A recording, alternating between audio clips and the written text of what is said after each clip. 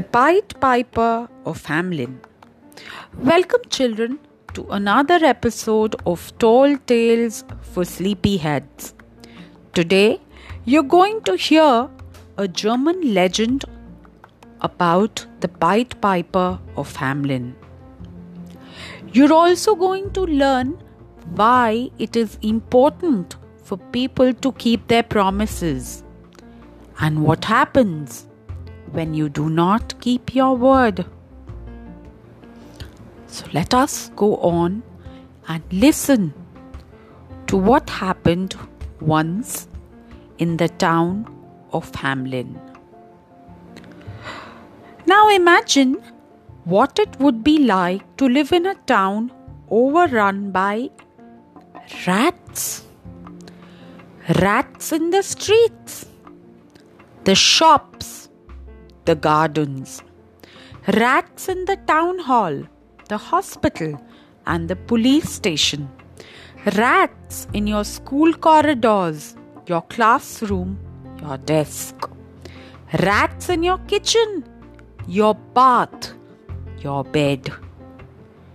Well, that's what it was like to live in the town of Hamelin, which lay besides the river Weser. No one knew where the rats had come from or how they had managed to take over the town in such numbers. The townspeople of Hamelin were desperate to be rid of them. They couldn't eat without rats nibbling off their plates. They couldn't get dressed without uncovering rats nesting in their clothes and boots. They couldn't put their babies down to sleep without finding rats cuddled up in the cradles. They couldn't even chat to each other in comfort for the noise of all the squeaking and the scampering.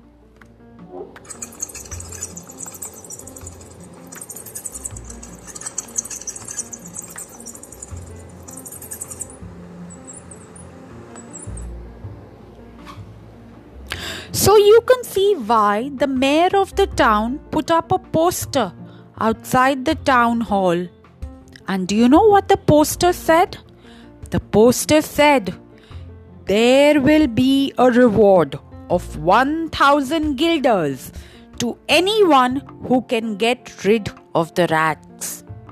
What are guilders? Yes, guilders were gold coins. And how many would the person get?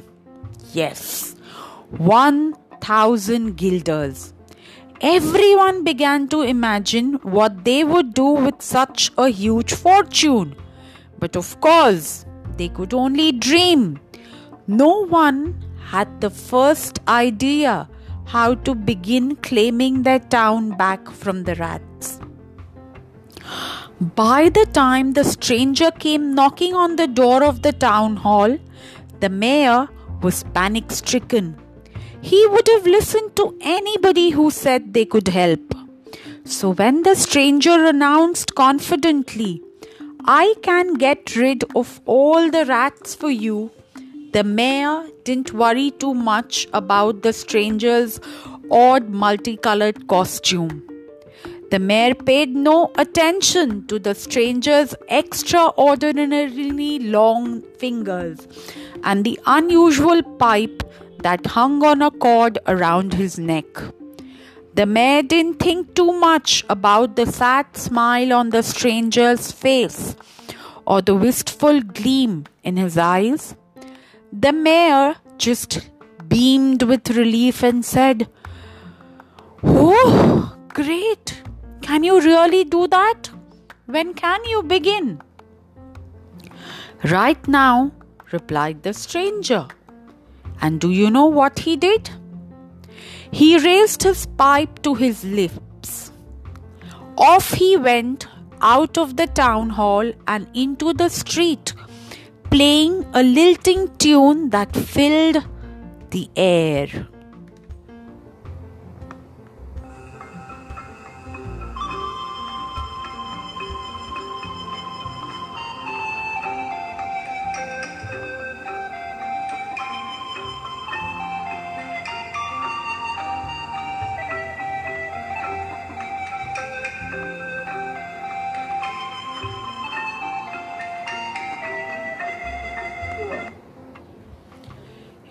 Instantly, all over town, the rats stopped scuffling.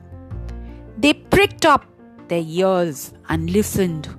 For the first time in many, many months, there was silence for a moment.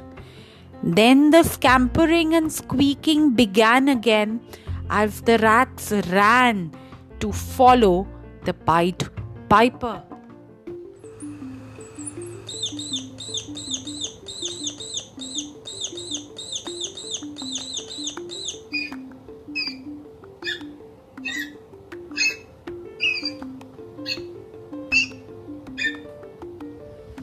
The townspeople of Wesser couldn't believe their eyes.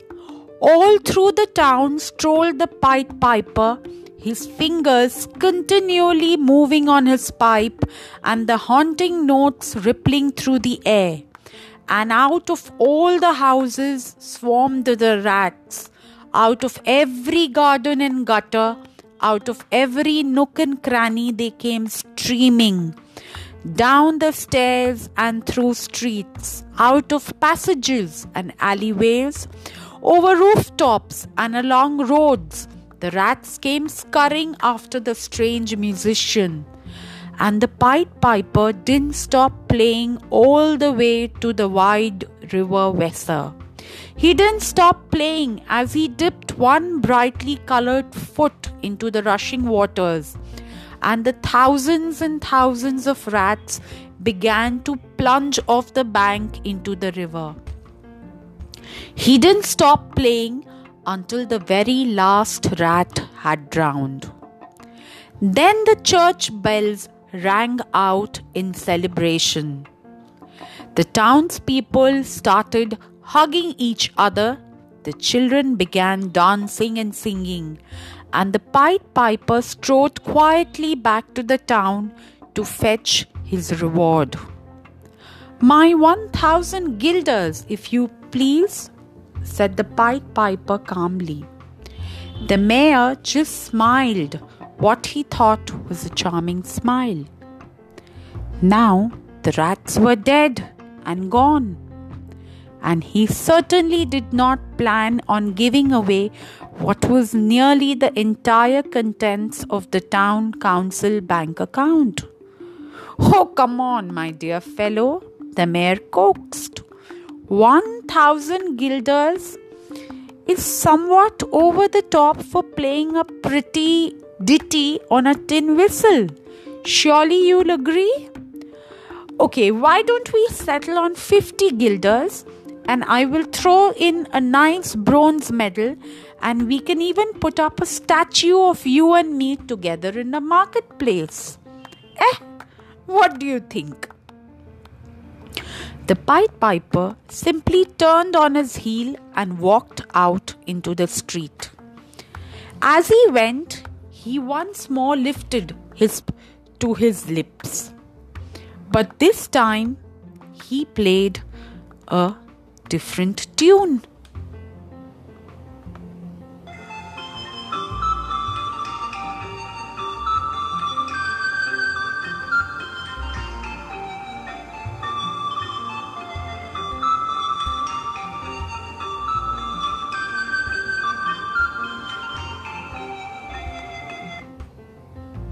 Enchanting notes rippled all around, and down the roads the children came dancing, running, and leaping after the Pied Piper.